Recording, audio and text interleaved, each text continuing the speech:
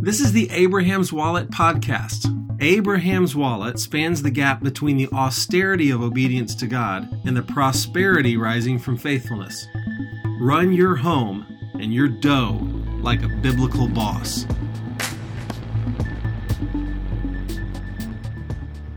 This week's episode is brought to you by Outpost Advisors. You know, there are a lot of places where you can go and talk with someone about your money. Even so, it can be hard to know whether they're trying to sell you financial products or if they're acting as a fiduciary on your behalf, or really if they even understand your vision for building a household in the vein of Abraham himself. Outpost Advisors is different in that regard. They are financial life planners, which means that when you become a client of Outpost, you'll be guided through a unique process to unearth your purpose as a family, define a vision, and then faithfully deploy your resources in service of that vision. Outpost works with all sorts of households, from those just getting started to folks who are stewarding grandchildren and navigating retirement. So if you're looking for help as you build your own Abrahamic outpost, head over to outpostadvisors.net and set up a free call today to learn about how Outpost Advisors can help your family.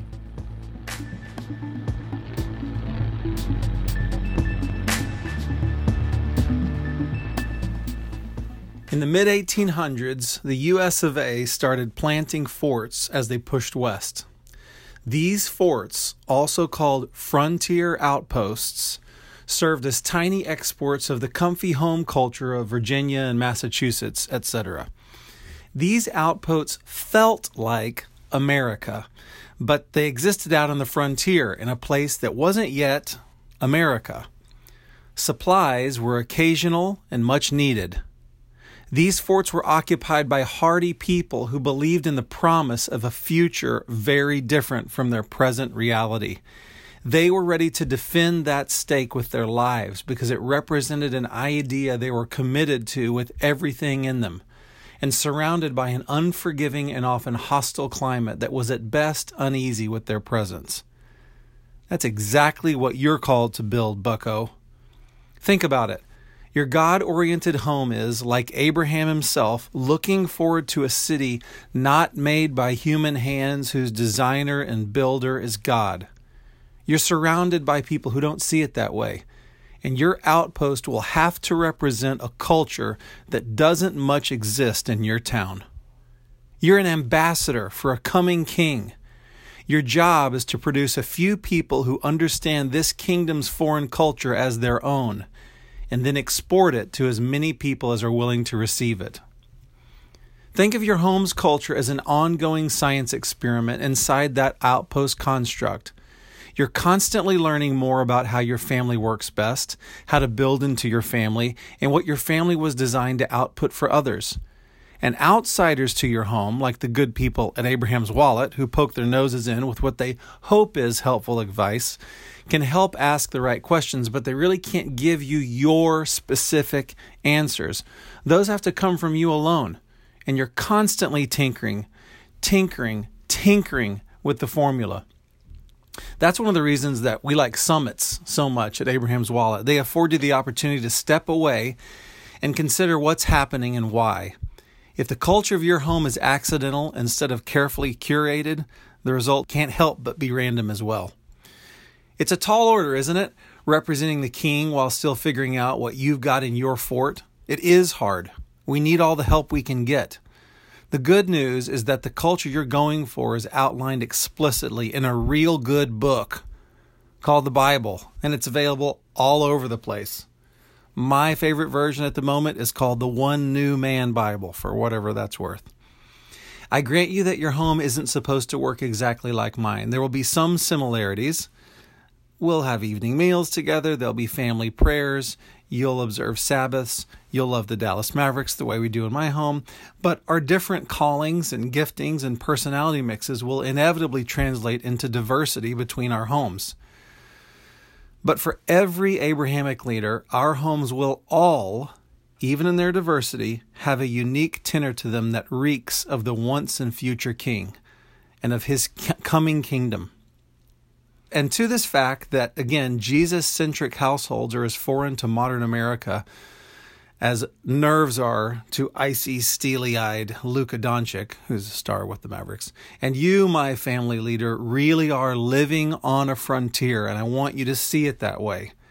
I want you to see your home as an outpost in a foreign and sometimes opposing landscape that it doesn't belong in. You could look around your neighborhood, look out your front door and go, one of these things is not like the others. Our home is going to have a culture that stands apart from and occasionally opposes the culture around us.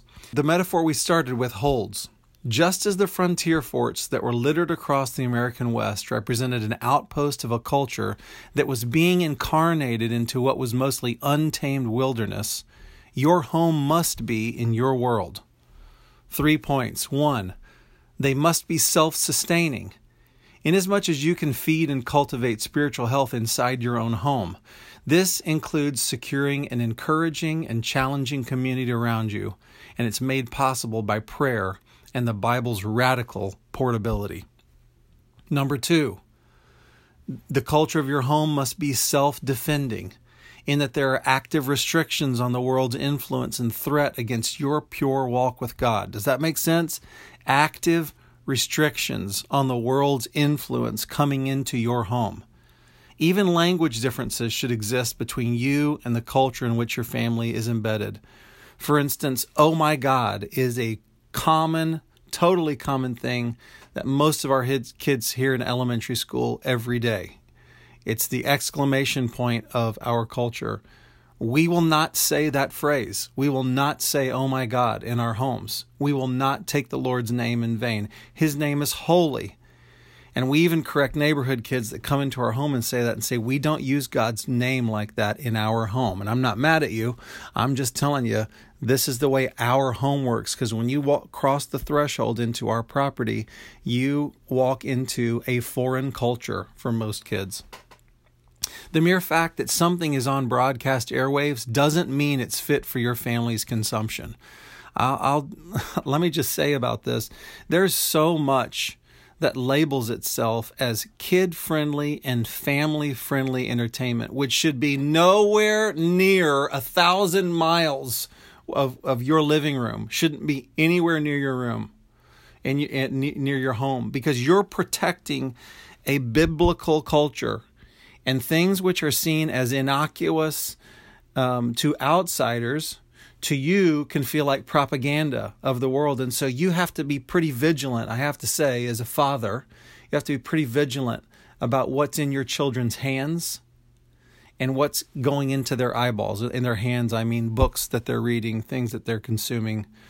Not to mention, when I say active restrictions, I also am talking about the amount of digital content that goes into your kids' hands. There should be very tightly defined restrictions of electronic media that your children are exposed to. It's not like, well, the iPad and the computer are just sitting out, and if anybody wants to use them, there they are. That should not be that way in your home, because we're trying to create a culture. This is what I mean by an outpost. Your movie choices aren't dictated by an MPAA rating, but by comparing its themes and values to that of Yeshua's kingdom culture. The proper use of a Saturday, even, will be dictated by an unseen governor, not by cultural norms. We could go on and on about that. I mean, I'm already getting into it with my little girls about what modesty means, because I'll just give you an example. My little children, as 4 or 5, well, I could go back to 3, 4, 5, 6-year-olds, they're not going to be wearing bikinis. Why is that? Because there's something salacious about seeing a 3-year-old's belly? No, because we're creating norms in our household. And we talk about modesty at an age with our girls when they don't really need to be modest. But we talk about modesty with them. Why? Because we're protecting a culture. And I'm protecting that culture in their hearts and minds. So that when they start turning 13, 14, 16, 17, we've already established we don't do bikinis in this household. We're a modest household.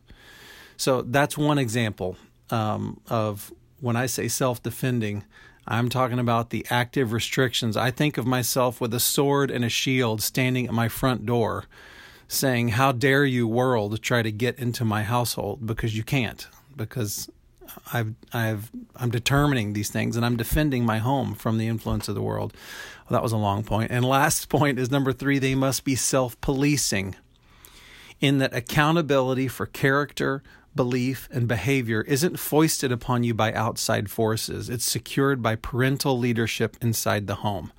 Now, that obviously follows the second point, which is we're not going to let the world tell us what our values are and what we should be doing.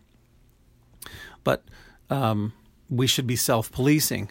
So we know when there's a cultural tripwire that's happening inside our home. So, for instance, there's nothing in the culture at all that would ever tell me that my children aren't allowed to disobey me several times in a row until I start losing my cool, and then they should obey. That would be, I guess, the cultural norm. Or else I would, the culture says to, like, remove the temptation from the child, or distract the child, what do they say, to reorient their attention or whatever. We don't do that in my home. There's something inside my home which is we obey the first time. So when dad or mom speaks, we expect obedience the first time. Why is that? Because I'm training my children that when the Lord speaks to them, they obey him the first time.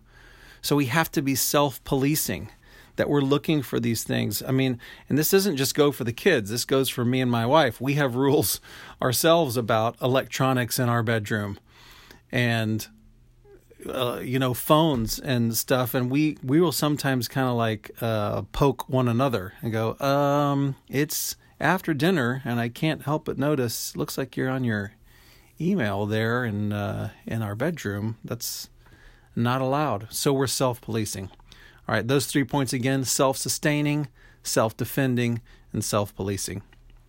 Self-sustaining just means you're bringing the goods into your home. I can sustain my family with spiritual nourishment, and I should. I should be leading prayer and worship and Bible study in my home. Self-defending, I can oppose the world, and self-policing, we can deal with what's happening inside. Again, think of that outpost picture. It all had to happen inside the walls of that fort. Okay, if this is true, that each family is to have a different flavor to it based on the people who comprise it, then this conviction of standing on our own 2 feet is crucial. Said another way, if your home can't possibly be a carbon copy of what any other home is, then by golly, you'll need the grit to plant your own flag and declare, this is where we stand as a family. We might be similar to other families in some ways, but we're our own thing, and we won't be moved from our bedrock convictions. And in good conscience, we're moving somewhere by God's and Dad's leadership. And so be it. And we deal with whatever comes from that. This idea that each family stands alone isn't just something that I thought up. And now I'm going to make a couple of points here. One, the family unit is the building block of society. That is to say, and we used to believe this. All of American culture used to believe this. It's no longer believed, because we think that anything is a family, and whoever you like and whoever you're, whoever you feel affiliation with is your family, and the basis of society is whatever you want it to be. But the truth is that the family unit is the building block of society, and if it falls, the whole society falls. That is to say, it's the smallest possible unit of a society that still retains its unique properties. Those properties would include the 3 things listed above, and other factors like language, habits of eating, rest, and exercise, work, relationships, reproduction, etc., etc. It's a lot of weight to put on a group, and nothing short of a family can handle that burden.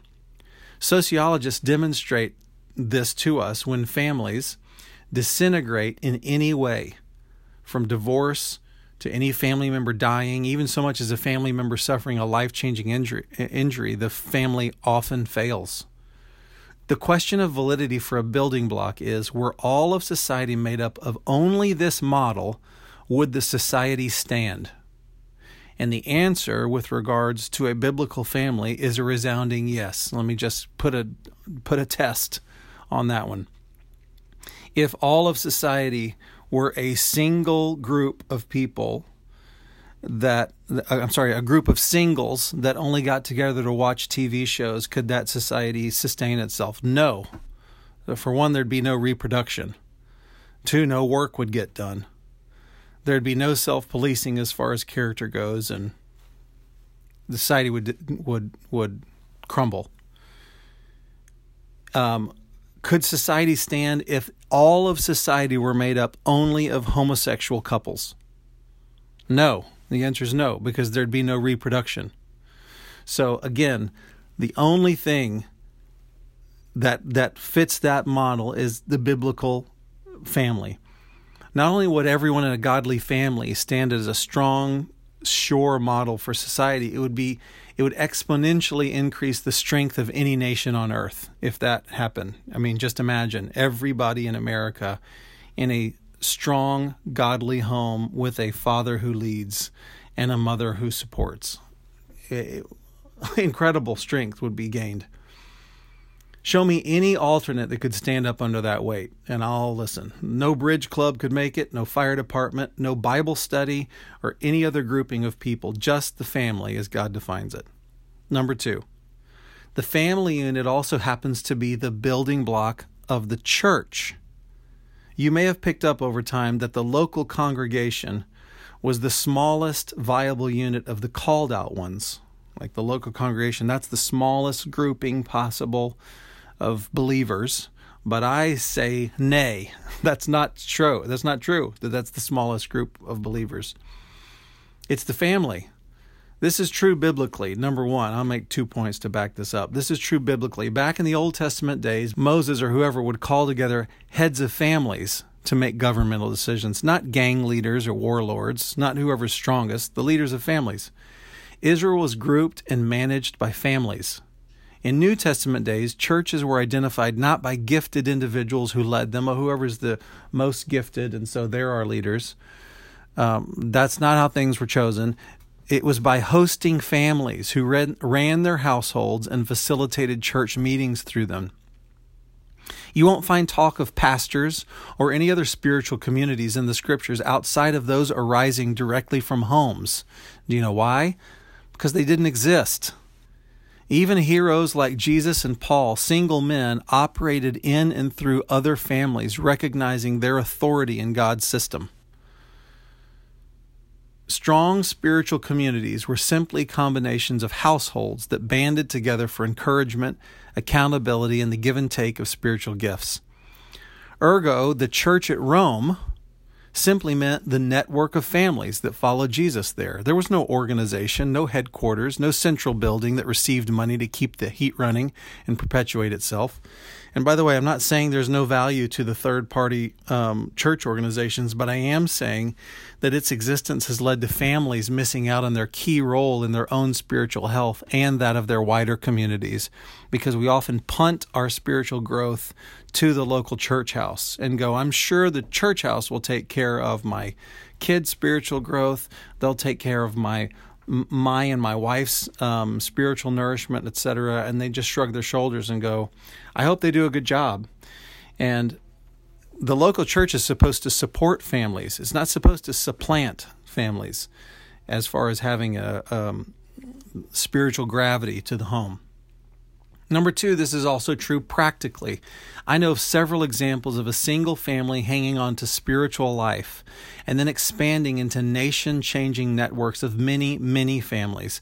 2 such high-profile examples would be when Francis and Edith Schaeffer took their family to Switzerland, and they lived as a self-sustaining church for years and years, just their home, until their children started bringing friends home from university and inviting them into the rhythms of their family, and disciples started being made. An entire missionary movement launched from that home. Another great example is the Bar Davids in Israel. They immigrated from pre-Soviet Bulgaria to their ancestral home of Israel in the 1920s. When Israel regained its sovereign nation status in 1948, the Bar Davids represented 11 of the 14 people in the nation who believed in Jesus as the Jewish Messiah. They endured as a church in a house, and they proliferated. They now operate an entire messianic kibbutz called Yad Hashmanah in Israel, which houses about 50 families and has its own school, has its own businesses, etc. And there are now over 15,000 Jewish followers of Yeshua in Israel. That's cool, right? Just shows you within a family, if that outpost of that family can stay strong, again, self-sustaining, they can be self-defending, they can make it. They can make it. You can probably understand why I'm always saddened when I see a Christian family who has abandoned their children's values to a school and just let the school tell them whatever they want. Or a father abdicates his place as the spiritual leader of the home to a pastor or counselor. Similarly, I'm emboldened and challenged every time I come across a self-composed family that knows who they are, takes an identity out into the world instead of searching for one in the world, and makes their own decisions about spiritual and moral development. The factory production model of education and religion. I've asked this question before, but seriously, how many people even have a personal relationship with the, quote, pastor of their church, let alone being personally counseled and led by him? That factory production model of education and religion has shaped us into thinking that our homes are a place for receiving and consumption instead of a place for industry, diligence, creation, and management. I've heard that's not a biblical idea. I guess what I'm saying in all of this, if you are the husband and father of a family, listen to me talking. I guess what I'm saying is you're the man. God doesn't come looking to your local pastor when he wonders why his people don't fast or worship or give or know the scriptures. And he doesn't come to your senior executive administrator when he has a super cool assignment to hand out or prophetic revelation to bestow. He comes to the city as he, the Lord, sees it. And the Lord sees the city as families, networked together by love and mutual submission. When God says, if my people who are called by my name, he wasn't thinking of Baptists or Catholics or any other group besides the family unit. Those are my people, says the Lord. So I say hooray to every parent who's willing to plant their flag on their block and say, we will endeavor to follow the Lord. We will train our children in the fear of him. We will put a guard on our mouths and a governor on our flesh and a banner over our home, because we live for an unseen kingdom which is gaining ground all over the world and which will someday cover the earth with his good glory. The lost world is the frontier, and we're going exploring. So I say, every home an outpost.